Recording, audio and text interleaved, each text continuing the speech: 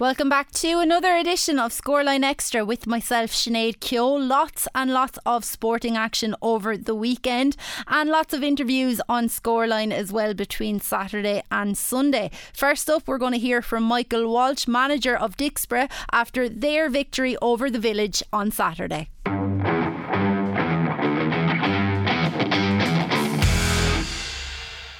Now I'm joined by Dicksboro manager Michael Walsh after his side defeated James Stephens in the City Derby earlier today. A game, of course, we broadcasted live on KCLR. They won on a scoreline of 2-12 to 14 points. I'm delighted to say that Michael is on the line. Michael, a really good win today. How would you assess your side's performance? Yeah, I suppose today, like the weather changed, I suppose, and that bit of free-flowing hurling we had in the last few matches didn't really happen today, and of course, you're playing a derby as well. It's never easy. So, look at it overall. You'd be happy to win, definitely, and you'd be happy with the commitment levels. But we had an off day in front of the post today. There's no doubt about that. We missed several chances. But look, that's the way it is. We've played 5 matches. We've won 4. So we move on now to a Shield final and prepare for the championship. But, you know, today we have loads to work on, and that's always good as well. We had too many wides altogether, especially in the second half. Is today a game like today where there's not an awful lot riding on it really, Michael? Is it a good time for management to really see where you can sharpen up and kind of, you know, as you mentioned there, you missed a couple of chances. That's something to work on heading into a Shield final and championship. Yeah, look, it totally is. Like sometimes you can get carried away with yourself. But today, you know, we've been going quite well since the first match. But you know, there's always room for improvement. And today, a game like today brings you back down to earth. Now, look at those derby matches. I've been involved with them for so many years, either watching them playing or being on the sideline as it was today. And they're just so tough. They just take on a life of their own. There's a lot of, even though there's not a stake, you still have. It's Supporter versus Village or Village O'Loughlin, whoever it is, they're still going to be hard to win them. And look, as I said to you, the commitment levels from the lads are really strong and they're working very hard. And as I said to you, sometimes it's no harm to be going into the championship with lots of things to work on, and we certainly have. And a really strong league campaign obviously concluded with that victory against the Village today, Michael. Are you kind of happy with where the team is at heading into championship? We know that championship hurling is completely different kettle of fish to the league, but following that first round defeat to Bennettsbridge, you've really responded well and are probably amongst many people one of the favourites now to try and go on and at least make a challenge for the county championship. Well, I'd say anyone looking at us today wouldn't make us favourites for too much, to be honest, Robbie. But yeah, I look at as regards the panel of players and the setup that they're trying to get the best out of one another. They're absolutely brilliant. They're putting in a huge effort, as I'm sure every team is. But you know, we know now that the step up is coming again, and we have to be really ready for that. So we need to really go ahead. The good thing, I suppose, is we have next week free, and then we're playing a Shield final the following week. So we really need to work hard now, especially on our finishing. But look at our overall levels of commitment; they're very strong. And you'll be happy with that. But as I said to you, in 3 weeks' time it's the real thing, and we have to be really ready for that. The Shield final, you won't know your opponents yet. It'll be one of Clara, Tullaroan or Ballyhale Shamrocks, depending on results tomorrow, of course. How do you, as a manager, and how do the players look ahead to a Shield final like that? Because as you said, in 3 weeks' time is the start of the championship, and that's when the real hurling begins, I suppose. But is the Shield final another chance, a bit like today, maybe, to assess where things are at and sharpen up and maybe hit your peak heading into the county championship quarter final? Yeah, I think so. Look, we've used 24 or 5 players so far. Young Sean Maher came on today for his debut, and a lot of young lads have been integrated into the panel, and they're doing very well. So, it's definitely, we have a few more lads that maybe we'd like to see as well before we get to championship. So maybe that will be the chance to see. We'll see. We played by ear. A lot of, we'll judge off the training ground and see how things are going there. And as I said, there's a healthy rivalry in that setup, and we just keep working hard. That's all we can do. It's I know it's a cliche, but nothing else is any good. Like, in fairness, in the last 10 minutes today, we were under a small bit of pressure and we came up with some very good balls. So all those things are positives, but as I said to you, we need to sharpen up all over the field, and that's our job now over the next few weeks. And just before I let you go, Michael, obviously you've been involved to huge success really in the underage setups in the club over the last couple of years. Manager of the senior team this year, how much on a personal level have you enjoyed it so far? I'll tell you, it's lovely. It's great to work with such good people, both on the field, the young fellas, and certainly in the backroom team. It really is great to work with them, and as I said, a lot of them I've been working with for the last few years. I'm very happy with that. But when you're on the line and you're watching ball after ball going wide, it's not really great for the heart. So we'll have to see how that goes. But overall, no, it's strong, it's enjoyable, and once everybody is working hard, then you're happy. Results are results, but once the hard work is going in and you're doing everything you can to get the best out of people, that's all you can ever ask for. Well, Michael, congratulations on the victory today, and thanks very much for speaking to us, and best of luck in the Shield and the Championship. Thanks, Robbie.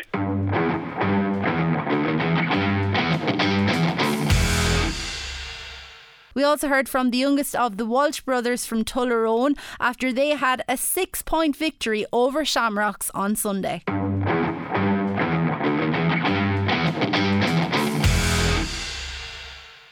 Shane, congratulations, you're into a league final. It was a great performance, but in saying that, you were 8 points down and it was looking bad, but you turned it around and played very good hurling. Yeah, we did, yeah. We spoke a lot, I suppose, about last year. We came over here, we went 2-20 to 6 points down at half time, and we really said we weren't going to let it happen again, and lo and behold, it started to happen again. But we just stuck to what we know. We're after doing a lot of work over the last couple of years, and we just stuck to the game plan, and eventually we turned it around and we got on top of Ballyhale, and just in any given day, I suppose any team's beat, and that's what we were hoping for anyway. You had a great attitude, Shane. At half time went in level, come out in the second half, got off to a great start and took the scores very well, and a great mixture of scores. I know you knocked in, I think, around 12. It was yourself, Mossy, Garrod, John, Walton, Tommy, come on, some lovely scores taken there today. Yeah, no, we have a superb panel. Look, we were just saying today, usually in Tullaroan you'd have 15, 16 lads training. It's a bit different this year. We have Bill Cuddy's after travelling back from Wicklow for training there Wednesday night, so we have a lot of lads putting in a massive effort, but we can see the impact it has in the field then. And sure, look at calibre players. We have Tommy, who is one of the best hurlers of all time. Then we have the future Garrod Dunn, who's coming, who will be the greatest hurler of all time. Really well today. He did. He's really coming into his own. He had a great All-Ireland win at the start of the year with the 20s, and sure, look, you can see what you can do there today. You've done very well yourself. You'll have to be happy with your own performance. League final now, Shannon. No, nothing won yet, but an important few days ahead as well. No, it's so important. Just to get, we have a few niggles and injuries at the moment, so it's just getting them right. So the league final, we'll look forward to that in 2 weeks' time. Again, Bennisbridge, we'll give them a crack. About 5 or 6 years ago, we actually got Bellum, so we probably owe them on now in another league final, hopefully. Okay, it means a lot for a club, and to beat Shamrocks is a nice tonic. But as I said, the moral of the story, nothing won. But you went about it the right way today. No, we did, yeah. Hopefully we win this, we might get an old dinner dance or something at the end of the year. But we'll see how it goes. No, look, league final, you're only a step. What we're really aiming for there is the quarter final. So we'll take the league final very serious, because you can't turn off, not in Kilkenny anyway, because it's very hard to switch back on. So we'll take the league final very serious, then our focus then will straight to be on to the quarter finals. Well, listen, well done today. It's a long time since you did commentary with Michael Walsh and myself below in Thurles. You're a man now, and you're playing well for Tullaroan and Kilkenny. So well done in all you're doing, and best wishes in the league final. Good thanks very much. Thanks a million. Thank you. Thanks. Oh, brilliant.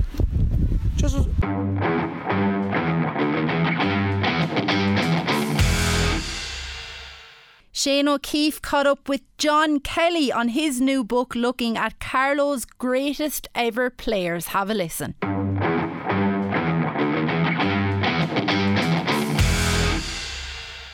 Welcome along to Scoreline with myself, Shane O'Keefe. Now I'm delighted to be joined on the line by author of the 30 of Carlow's greatest players, the one day that made them believe, Mr. John Kelly. John, thanks very much for taking the time. Shane, thanks for having me on. Fascinating book coming out from Hero Books, and we've chatted to a lot of people who've wrote different autobiographies and done different things in regards to the GAA. They're doing tremendous work, but to focus on Carlow, for yourself personally, you must take a great sense of pride in that. Yeah, I do, absolutely. Like, for me, myself personally, I'd be a bit of a Carlow nerd. I'd be going to Carlow games for years, football and hurling, and I would have done a bit of writing for the paper years ago. So to marry those two things together, to write about Carlow GAA was brilliant for me. The opportunity came up with Liam Hayes. His company Hero Books, in fact, they're doing this series of books called Game of My Life. He's hoping to do one for every county eventually. And the opportunity came up for me to the Carlow one, and I absolutely jumped at it. Because, stories of players in Carlow are as good as any other county. They mightn't be winning All-Irelands or everything, but, the stories of the players, some great players have played in Carlow. And, some of the stories in this book are testament to that. Old memories, and stuff. So I'm really looking forward to the launches coming up, and I'm really looking forward for the genuine Carlow GAA people to read it.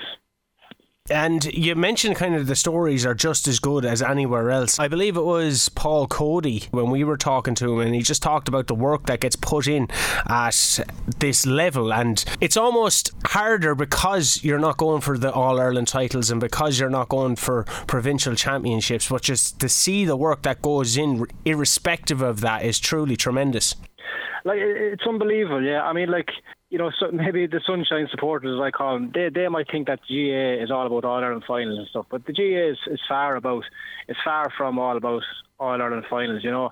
And, you know, there's stories in this book, and any GAA player you talk to will tell you. I mean, you know, I talked to 30 players in this from the 1960s up to the modern day, and it's amazing the players from the 60s up to now.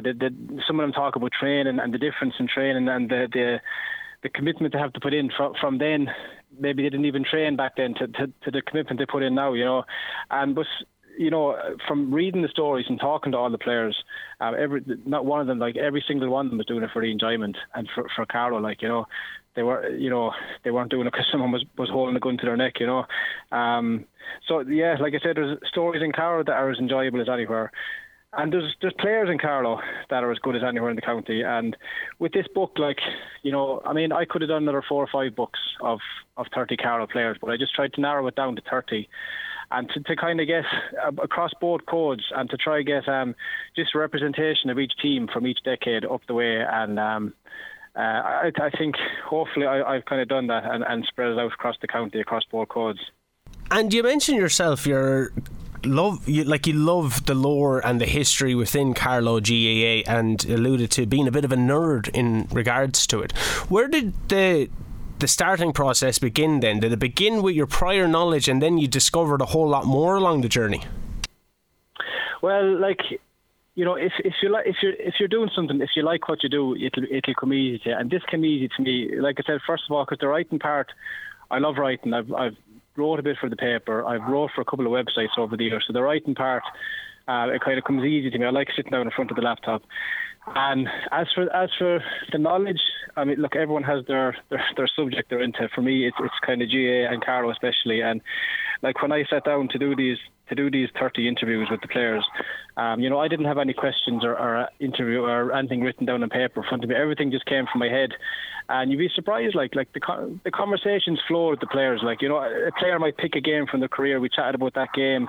You know, next thing, the conversation just morphs into their career and, you know, their life. And you know, you'd be amazed the conversation flows. But for me, you know, not being too big-headed about it, but it kind of came easy for me because I would have a lot of knowledge of Carlow GAA from up the years and all the players. So, you know, I knew all the games we're talking about. I knew what to ask them. And so by the end of it, they just morphed into just flowing conversations. And I really enjoyed talking to the players. And, you know, I hope they enjoyed reliving some memories for me. And I'm sure when they see it in the book, they'll enjoy seeing their name down and seeing their story back for others to read. And was it hard then, knowing that the length of these conversations can go on when you're truly ingrained within the conversation, was it hard from an editorial point of view to be able to condense that down into a book? It was, yeah. You know, like when I sent the book in for publication into the publishers, I was worried I wouldn't have enough words, but they actually came back to me in the end and told me I had too much words. So that was good, I suppose. But like, you talk to some players will talk more than others. That's fair enough. Some players you could have a conversation and, you know, you might be trying to pull the words out, and other players could talk for 2 hours, you know. But same as anyone will know, like, I listen back to the interviews and you type them out and you're just trying to, it's the player's story. Even though I'm putting it down in writing, it's the player's story. And I was just listening back to the interviews and just trying to put it in the right way. That that made sense for the reader and made sense for the player as well. But yeah, you know, you had to leave out some parts. But I think I kind of, hopefully I done a good job anyway. And does it go back then as far, like, I'm sure there's going to be a lot of current players that are still involved within Carlow GAA, but how far did you have to go back to be able to get some of the stories? Yeah, well, so like there's 30 players in the book across football and hurling, like I said, from the 1960s up to the modern day. So we started in the 60s. We went back to Moling Morrissey. And Moling Morrissey played in the 1962 Carlow team that won the All-Ireland Intermediate. And he actually told me that that was the game he picked in the 1962 Intermediate final against Galway. But he actually told me he made a debut for Carlow in 1959 when he was only under 16. And it was fascinating to talk to him playing against Christy Ring and all these fellas. So Moling Morrissey in the 60s and Tommy Cork and Grace Aerogue and Carlow player. Tommy talked about playing in the 60s and talked about a famous Aero game from the 60s. And then we went up to the 70s, the likes of Richie Moore, Cyril Hughes, Paddy Quirk, onto the 80s, likes of Tommy Dwyer, these fellas. Then into the 90s, Johnny Nevin, Sean Kavanagh, Pat Cody. And then onto the more modern era, the 2000s and the modern day, Simon Ray, Brian Kelly, Paul Broderick, Marty Kavanagh, John Murphy, Daniel St. Ledger. So there's a wonderful mix of players across both codes. And I think if you're a football man and you don't enjoy hurling as much, I think you'll still enjoy the stories. Because it's Carlow GA, and there's just some fascinating stories. And some players were very good. They ended up talking about their personal life, not too personal, but just family and thanking their family and just. So some of the interviews kind of they were very enjoyable, and they went very far. So I was very happy with how it turned out. Yeah, we got to sit down with Pat Cody there very recently, St Mullins man, Carlow legend, and he was just telling us about his debut and the kind of kerfuffle that was surrounding that. Does that end up making it into the book? Well, I think so. It's funny because when I was talking to one or two players, and Pat was one, he hopefully doesn't mind me saying this, but one or two players were kind of hazy on the details. I think Pat mentioned the match he scored 2 goals in, and I was kind of looking back over the archives then, and I rang him up and I was like, Pat, that game you're on about was the wrong game. It was a year later, and he was like, oh, so I get mixed up in the details. So, but he did talk about his county debut. In fairness, he mentioned that he had played a game for St Mullins, and he came out of the dressing room, and former Carlow secretary, who's since passed, Tommy O'Neill, Tinryland man, he said Tommy gave him a letter with an invitation to join the county panel. I suppose that them things don't happen anymore, letters and stuff. But it was a nice nod to the past. That's how you were called into the county panel. But that's he mentions that was his first introduction to the Carlow panel, getting the letter from Tommy O'Neill. And John, where can people get the book then? It's not out as of yet, is it? It's not. It's out online at the minute from the 31st of August. Which was just during the week there. So it's available on amazon.co.uk. It's available to buy online. It's going to be available on an ebook in the next week or two. And the book will hopefully be in local shops around Carlow from next Friday. It should be in Easton's this week, and I'll be going around myself putting it in local shops. But we're actually having 5 launches around the county. Talking to Liam Hayes and the publishing company, they kind of wanted to get to the heart of the county and to bring it to the clubs and stuff. So I can give you the dates for the launches if you want to. That'd be great, yeah. So next Thursday, September the 8th, we're going to Tinryland GA Clubhouse. The following night, Friday the 9th, we're going to Aerogue Clubhouse. On Friday the 16th of September, we're going to Palatine GA Clubhouse. And on Wednesday the 28th of September, we're going to the Railway House in Bagnallstown. And the following night, Thursday, September 29th, we're going to Lawler's Bar in Rathvilly. And we're trying to spread it around the county. And any player from any club and any member from any club is welcome to any launch. Just because it's in Tinryland or Pal or Aerogue, it's not just those members. We're just trying to spread it out. That's how we pick Bagnallstown, Rathvilly. But anyone, it's hopeful that the 5 nights we'll get good crowd, between club members, families, friends, and because it's kind of a celebration of Carlow GA, and a lot of players who meet up in the night mightn't have met up for years. And I'll be there myself in the night, and Liam Hayes will be there, and there'll be books available to buy on each launch night. So anyone that comes, they have the option to buy the book on the night. Well, seeing as you're a Tinryland man and you're going to be in Tinryland GA Club on September 8th, there might be calls to make an amendment to that book after Danny Moran sinking that stoppage time score to earn Tinryland a 1-point win over Aerogue at the weekend. Yeah, he'll be looking for a free book, yeah. Well, in relation to Tinryland as well, you're a proud Tinryland man. You're quite happy with how things are going? Yeah, I'm proud Tinryland man, born and reared in Tinryland, went to school there, grew up there, played for the wore the blue and white hoops for many years. Actually living in Kerry at the minute for the last 10 years, playing football and hurling down here. But look, no matter where you are in the country, home is home. Carlow is home for me, Tinryland is home for me. So yeah, I'm delighted to see him doing so well. Like I said, 1981, since they won it the last time, they haven't even won it in my lifetime. So I'd be over the moon if we could get over the line this year or any year soon. I think it's well overdue for the club anyway. They're football mad out in Tinryland. Adding a 16th title to the history books there. Just before I let you go as well, Steve O'Mara, he was talking out, kind of giving out about some pundits saying that Tinryland have a penchant for being a bit too defensive. Now, I don't know if you got to see many of the games or anything like that, but would you agree with Steve's assessment that it's an unfair kind of label to be putting on them?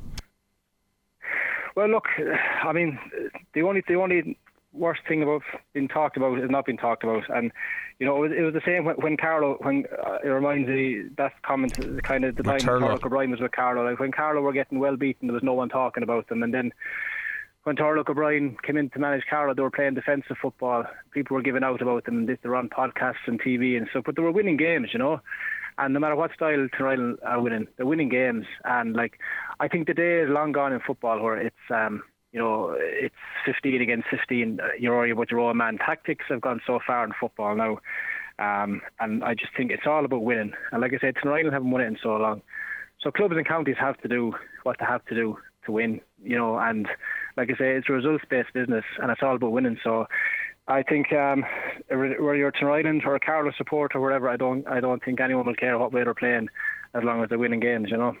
Well, it's all in the history books. Well, John, it's been an absolute pleasure. We'll be picking up our coverage of the Carlow Senior Football Championship when it returns, and we'll be picking up a copy of the book as well. It's out online, as you said, and then you'll be doing a tour of the county very, very soon. So, sounds very exciting. But yes, 30 of Carlow's greatest players and 70 years of Carlow football and hurling to be treasured. John, thanks very much for taking the time, sir. Thanks a million, thank you. That's John Kelly there, who wrote that book that I just said, Carlow, Game of My Life. Fascinating stuff. Online now and going to be in all good bookstores very, very soon. Coming to a GAA club around Carlow near you very soon. Stick around on Scoreline, lots more still to come.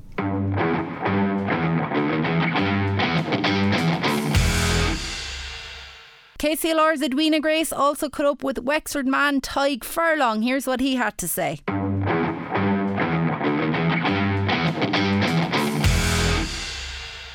Tadhg Furlong, you are the name, I suppose, behind the new name, the brand ambassador for Tirlawn. How are you feeling about it?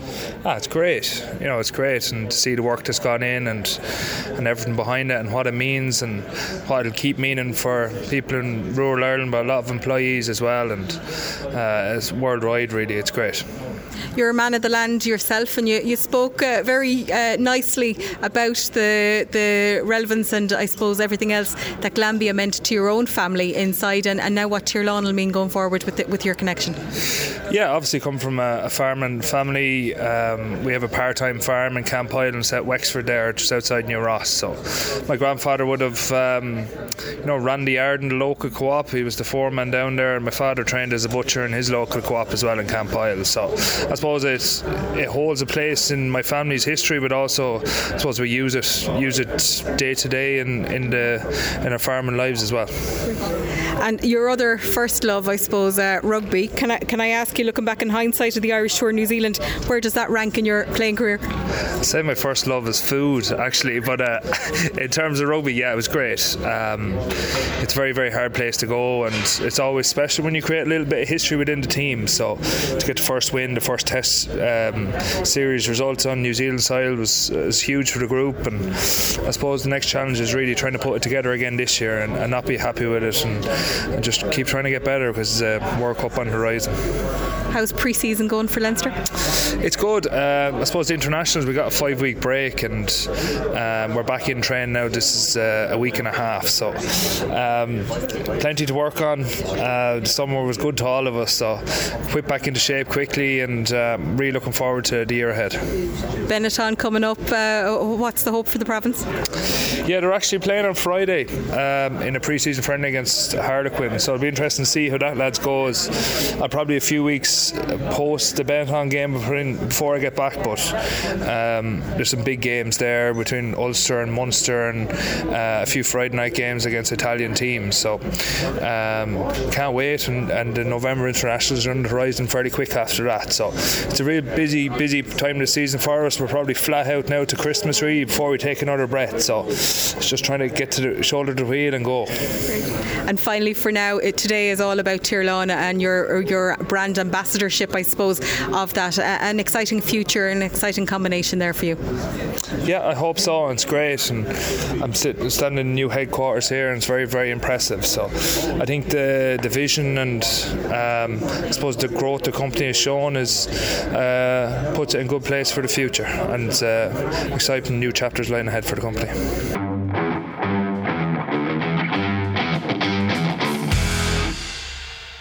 As always, we checked in with Joe Sheehan to talk all things greyhound racing.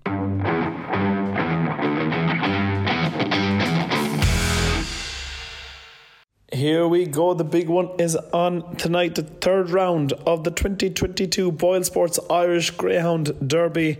Over €266,000 prize money in the pot for Connections. It's a cracking derby, perhaps one of the best of all times, and local interest is at an all-time high. Fantastic to see. Let's get straight into the action. So, in Shelbourne Park tonight, kicks off at 7:15, the first heat, and we have a very strong local runner here in the form of Droopy's Nice One for John Coleman and trainer Mert Lahey, who has a strong team in the Irish Greyhound Derby this year. Right beside Droopy's Nice One in trap 6 in the stripes for the Buggy family of Bagnallstown, County Carlow's Kilgraney Clang, looking to make its mark on this year's Derby. Ran exceptionally well last week, staying on strongly, and Droopy's Nice One and Kilgraney Clang could well be in the mix at the business end of affairs. In the first heat of the third round tonight, forward on to the third heat of the third round, and Barefoot Supremo carries local hopes here for Paul Hennessy and Brian and Kathleen Murphy of the Cayman Islands. Finished well to come third in a clock of 29.58 last week, and is certainly an improving type. We will see Barefoot Supremo in action around 13 minutes to 8. Remember, you can catch it all on the Barking Buzz app, where you can see the action of the Boyle Sports Irish Greyhound Derby. In the fourth heat, Priceless Jet, the English Greyhound Derby finalist of this year, broke the track record in Toaster for Paul Hennessy and his team as well. He stays on like a train. He runs from the stripes of trap 6 tonight and has a big shout. Indeed, is tipped to win, and what a servant he has been for Connection. So best of luck to Paul Hennessy and his team there in the fourth heat. In the fifth heat, we have Stories Pee-wee for Gavin O'Mahony, a wonderful supporter of the game, and Mert Lahey. He won last week at 29.54 the clock, and certainly has a big chance in this one. Beach Avenue runs from trap 6 in the stripes. What a fantastic servant he has been. He's over almost 4.5 years of age, and the Pat Healy owned and Paul Hennessy trained Beach Avenue is an all-time favourite with Greyhound Connections, and we look forward to seeing him in action tonight from the stripes of trap 6 in the fifth heat. In the sixth heat, All About Ted carries local hopes here for Peter Cronin of Mooncoin. Is in perhaps the toughest heat and what is one of the finest Irish Greyhound Derby heats we have ever witnessed in the history of the sport, with Coolavani Hoffa immediately to his left in the orange jacket of trap number 5 for the O'Donovan family. He won last week in 29.13. He starts, he stays, he has it all, he ticks all the boxes, and is a warm outright favourite for the Irish Greyhound Derby. And right beside Coolavani Hoffa is Ballinambola Ed, who won in 29.27 last week for the Pat Buckley Kennel. Is an absolute superstar, and we are going to see some battle in the sixth heat of the Boyle Sports Irish Greyhound Derby third round tonight. In the eighth heat, Stories Cash Out, another one of Mert Lahey's runners, goes tonight. He's another one who stays on strong. A very young greyhound and an improving type should leave his mark in the 8th heat of the Irish Greyhound Derby. So 48 greyhounds remain in the competition. Shane O'Keefe, our wonderful tipster in KCLR, is on 92 points in the Kilkenny Greyhound Stadium tipping competition. I'm on 100. There's not much between us, so keep an eye on the standings there. You can check them all out on KilkennyGreyhoundStadium.com, where there's €2,000 waiting for the winner of the Irish Greyhound Derby tipping competition. So lots to look forward to. Elsewhere, from a local point of view, we had a cracking night of action last night in Kilkenny Greyhound Stadium for the JAG Building Services and Kilkenny Goba A1 Derby. What a cracking night of action it was, and fantastic crowd in our local track last night. Sawdust, good job, got proceedings off to a phenomenal start, winning in 28.86 for the Chisel Syndicate and Mert Lahi. Some really nice performances there. Leah's Duke winning in 28.71 in the second heat for the Wiedek Syndicate. Beauty Quick Step, who of course won the Boyle Sports A3 bitch competition, winning €5,000 for connections not so long ago, took the third heat 28.92, staying on very, very strong. But in the fourth heat we had the most impressive winner of the night, Deadly Showtime, winning in 28.46. He has competed at the very highest level for Carl Ramsbottom and the Blue Light Syndicate. Went off at 1-2 odds on favourite, and he ran accordingly, took home the honours in the fourth heat. Sober Diamond was the winner of the fifth heat in 28.99 for the Button Syndicate and trainer Declan Byrne. Muffin was the winner of the sixth heat in 28.62, staying on stoutly and giving a fine performance indeed. One for the Notebooks for owner trainer David Hannon. The other Ollie took the seventh heat for owner trainer Jennifer O'Donnell. A very shrewd lady indeed, came in at odds of 3-1 after facing traffic in the race. Stayed on well to take that one. And last but not least, Delirium Tremens won the 8th heat, time of 28.81 for the Back to Mackey Syndicate and Mert Lahi, who completed a double last night, and of course he'll be looking for a double or maybe a triple in Shelbourne Park tonight with his fine team of runners in the Irish Greyhound Derby third round. So best of luck to all our local runners in the Irish Greyhound Derby third round tonight in Shelbourne Park. A massive local team here.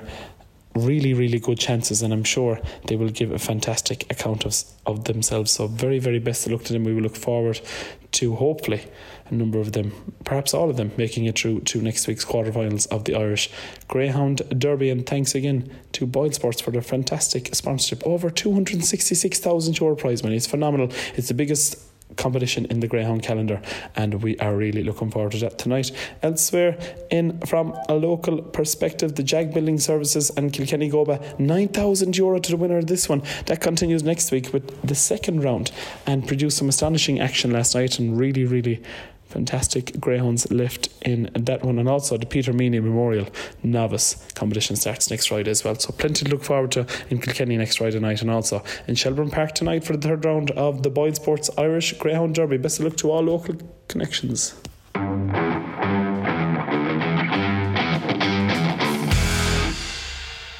And finally, we spoke to Colm Cronin from the Irish NFL show to talk about everything that's happening in the National Football League in America.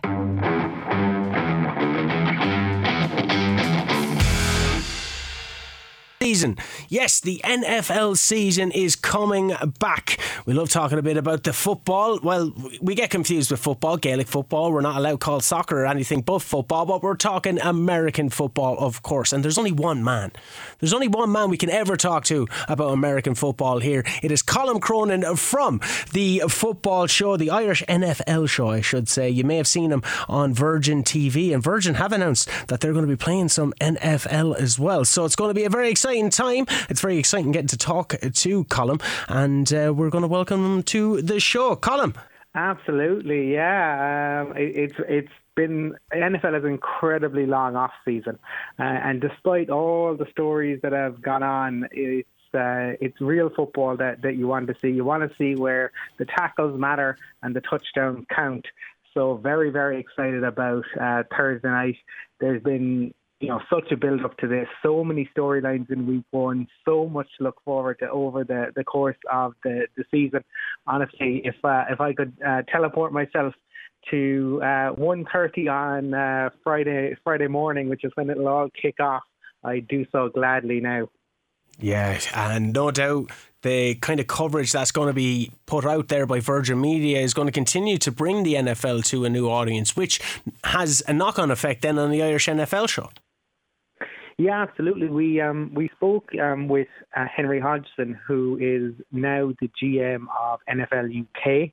And Henry had been in California for the last decade or so, involved in kind of the internationalization of the game. And the NFL brought in Brett Gosper, who some listeners may know from his time as head of World Rugby. So they're really interested in growing the sport internationally. Brett's been in probably around about a year and a half at this point, so you're really beginning to see it grow. The game in Germany, Shane, had nearly 750,000 people in the queue. I know people here were eager to get Garth Brooks tickets, but the German queues for the NFL game in Munich were incredible. And it sounds like we're going to see, more games, maybe Barcelona, Paris. We're obviously eager for Dublin. The college game last week was great crack. And we had Rod Woodson, a legendary figure of the game, one of the greatest kind of secondary players to ever play. He played cornerback, he played safeties in the Hall of Fame. He was in Dublin doing a coaching clinic today. So the popularity of the sport is definitely growing, and I think the deals, like you mentioned, where Virgin Media will be showing the Super Bowl on a terrestrial channel, will only help it. You're talking about the games in Germany, and we've seen games in London, and I believe it was just college games that have come to the Aviva Stadium. Would you imagine that the NFL, seeing the work that's been put in by terrestrial TV and seeing the likes of yourselves getting big names from the NFL kind of community, would you imagine that an NFL game would come to these shores? I'd say it could be a possibility in the future. I do think, Spain and France are probably next on the list, but we did have, once upon a time, we had a pre-season game when the Steelers came over, when that was the Rooney family, obviously their close connections to Ireland. But the game last week may definitely kind of caught eyes. The other thing about it, I suppose, Shane, is the Giants played in London in 2007, and they won the Super Bowl that year. That changed teams' perspectives, because teams had worried up to that point if they went internationally, it was totally going to disrupt their season, and that they wouldn't, there's no chance they'd be able to win the Super Bowl. So for them to see a team go abroad and to be able to win and still win the Super Bowl, I think that began the process. Now, it's taken a long time, but the fact that you are now seeing teams market themselves individually in particular countries is another sign, the way in which things are opening up. So I would say it's not imminent, but I would be hopeful that maybe within the next decade or so, you might well see a game in Dublin. It's very interesting that you mentioned marketing, because you've seen the Formula One success with Drive to Survive happening on Netflix, and how that's opening themselves to an American audience with drama and so forth. Recently then, you've had Rob McElhenney on the Welcome to Wrexham show on Disney Plus, where himself and Ryan Reynolds bought a club in North East Wales, and he was talking about the Philadelphia Eagles. And of course then that documentary that seemed to have gripped the world about Manti Te'o and the untold story that Netflix produced as well. Stories like that are probably going to get people more invested within the NFL from outside of America. Yeah, no, I mean, I think there are incredible stories within the NFL, and once the season gets going, it's difficult to emphasize just how big the NFL is in America.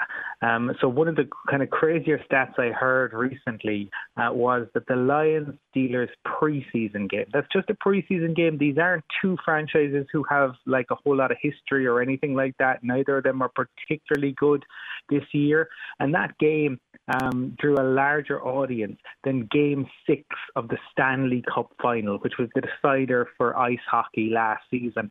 That kind of tells you just how big it is in the States. And I imagine, that you will they will have seen, as you mentioned, the growth of Formula One. So yes, I would not be at all surprised. We've seen little bits and pieces of it probably around the kind of the college football and things on Netflix. We've never really seen it on the NFL level, but I would not be at all surprised if we were to see something like that happen, because some of the owners in the NFL, some of the richest people on the face of the planet, they will ensure, I suppose, that their sport remains king, both in America and their desire to grow it around the world. We mentioned the Philadelphia Eagles, and I believe they've made, 3 Super Bowl appearances, obviously winning back in 2017 against the New England Patriots. They have a new safety on board with them now as well. What are the perceptions of the Philadelphia Eagles going into this? A few people have them picked as maybe outsiders for the Super Bowl trophy. Yeah, I definitely. One of my co-hosts is a big Giants fan. Brian wouldn't be a big fan of the Eagles, but I really like what the Eagles have done. I think they did a great job this off-season in terms of bringing in talent on both sides of the football, both in terms of free agency, but also in the draft. And what happens is, Shane, that over the last few weeks, a lot of teams, they've had to trim their rosters down from 90 to 53. So there's a lot of guys who end up getting cut for financial reasons.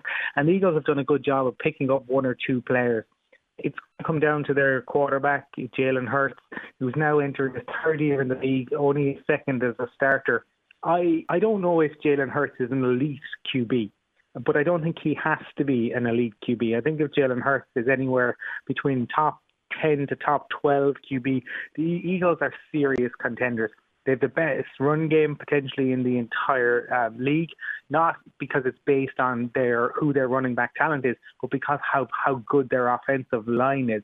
You can't run the ball on them. They're so stout up front, and they've done really nice work done to add pieces to the secondary. So their cornerback room looks a lot better than it did last year.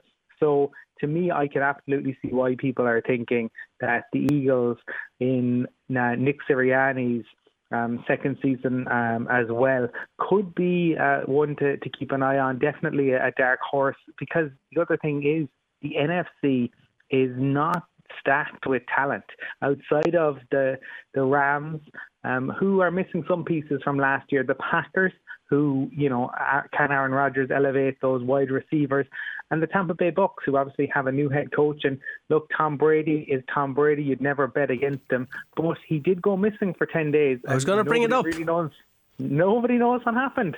Well, you can't mention the NFL without talking about Tom Brady. 45 years old, just a tremendous, his 23rd season, something like that. But the coach that he won the Super Bowl with, Bruce Arians, he says he's thrown better than ever. Not only is he maintaining his excellence, he's actually getting better. How can that be possible?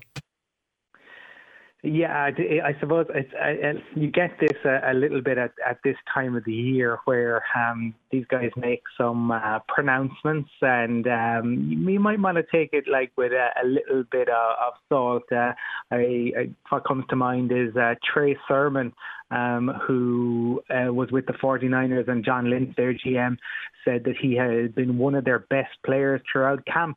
Less than a week later, they cut Trey Sermon. So there's a lot that goes into what's said in front of the press. I think maybe they're looking to protect Brady. It's Tom Brady. I still expect a double-digit win season, Shane, but I don't think all is well there. I thought we saw moments last year. Don't get me wrong, the guy is still a fantastic quarterback, and to be doing what he is doing at 45 is ridiculous. He is one of the top 5 guys in the league. But I just thought that maybe it wasn't the Tom Brady of old. I think he's there for kind of one last rodeo. And again, when he looks around the NFC, I think he probably thought, why not give it one more go? And given the talent that the Tampa Bay Bucks have brought in, that wide receiving room is a veritable who's who of receiving talent in the league. Julio Jones was the wide receiver 4. It's almost ridiculous. They will undoubtedly be there or thereabouts. but I just think that they might, when they run into, say, the Rams or the Packers in the postseason, I think they'll have a real battle on their hands. And before I let you go, Colm, MVP, a lot of talk always starts at the start of the year, and some people have Patrick Mahomes from Kansas City Chiefs, but the name that people are talking about, and maybe someone who can possibly establish themselves as the best quarterback in the NFL this season, Buffalo Bills' Josh Allen. What do you make of that? Yeah, but Allen is an immense talent, and I think sometimes, right, what happens, Shane, is it almost feels like Allen just had this breakout year in year 3, and he was hopeless prior to that. Josh Allen has always been a great QB, even going into the draft. Some people felt that his arm talent meant he should go number 1.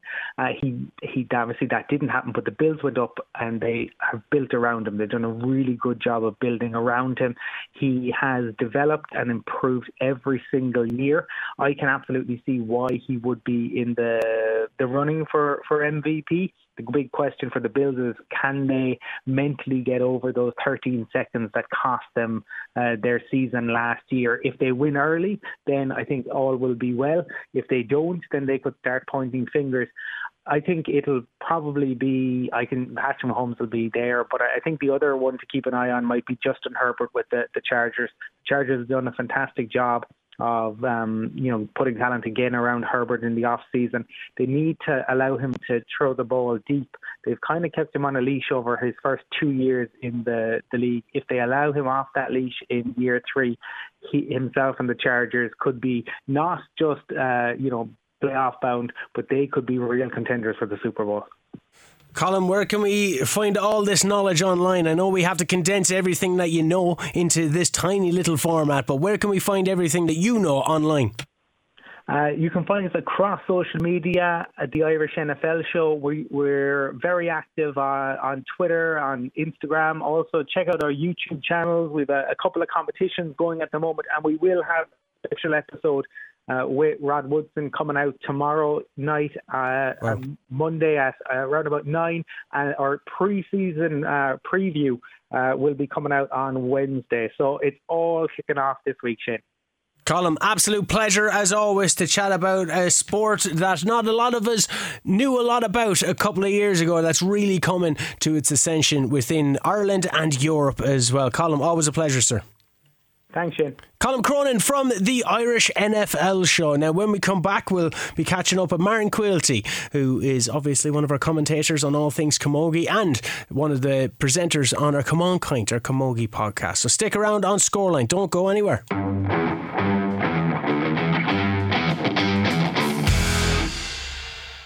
And that's all for another edition of Scoreline Extra. Don't forget you can catch the live show every Saturday and Sunday from 2 p.m. I'll chat to you again next week.